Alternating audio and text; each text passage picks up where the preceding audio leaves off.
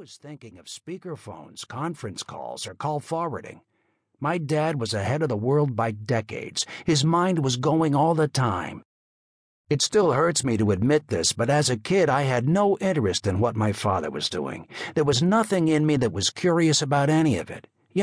Show me what those two wires do. Nothing. That stuff bored me. I was proud of his inventions, and I thought it was great that his mind could come up with those things, but show me how that works? Never.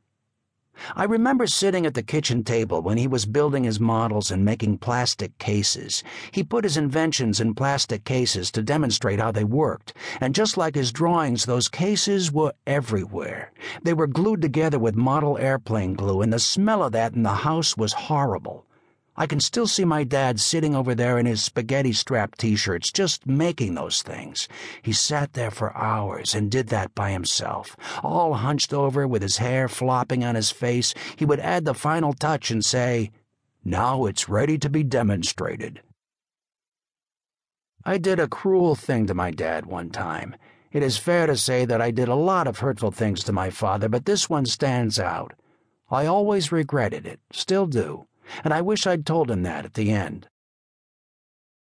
My first wife, our new baby, and I were staying with my mother and him in Findlay, Ohio, where Buckeye Communications was his newest backer. We were living in a tri-level house, and I heard my dad running downstairs in the middle of the night. He must have had a dream about what he was making at the time. The thing was built, but one piece was missing, and it came to him in his sleep. He's saying, "I got it, I got it, I got it."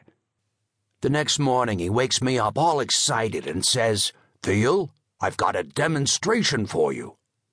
"Go ahead, Dad," I told him. He called the weather and he called the time.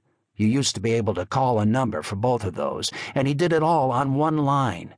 He put one on hold while he dialed the other, and then he patched them in. That was his demonstration. My father was so proud when he demonstrated the first conference call for me. Did you get that?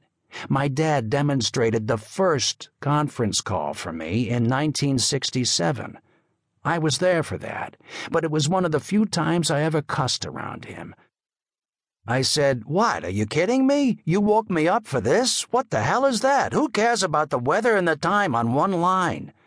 He said, "This is just a demonstration, Theo, but if I can do it with the weather and the time, I can do it with other calls. More than two people can talk on one line with this little device." "What's the big deal about that?" I asked him. "You'll see," he told me. "This is going to be big." That was it for me. I remember telling him, "Dad, I'm going home to Miami. It's 20 degrees outside, it's snowing up to your waist, and I hate this place. I'm packing up my wife and kid, and I'm going home." "I'll follow you," he tells me, and we left at Christmas time. Recognizing the commercial potential of his newest invention, the conference call, my dad broke with Buckeye Communications to join two entrepreneurs. He would get screwed on that invention, too.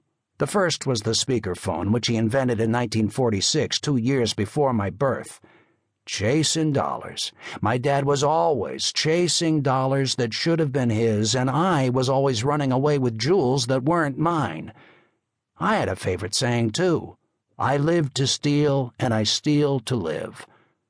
That started for me in a big way when I made it back to Miami in 1967. After stealing tens of millions of dollars in jewelry with the dinner-time burglars, it ended for me 23 years later.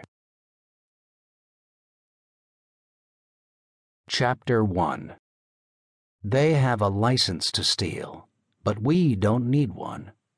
Carlo Gambino, Mafia Boss. A License to Steal, Walter T. Shaw's memoirs. Big deal. Who wants to read Walter T. Shaw's memoirs? Memoirs are all about remembering, and I don't like to go back. Why go through it again?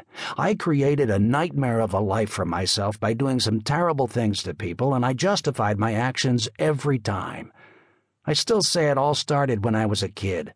It makes for a good story to tell about my week at the age of 13 in the old Senate office building in Washington, D.C.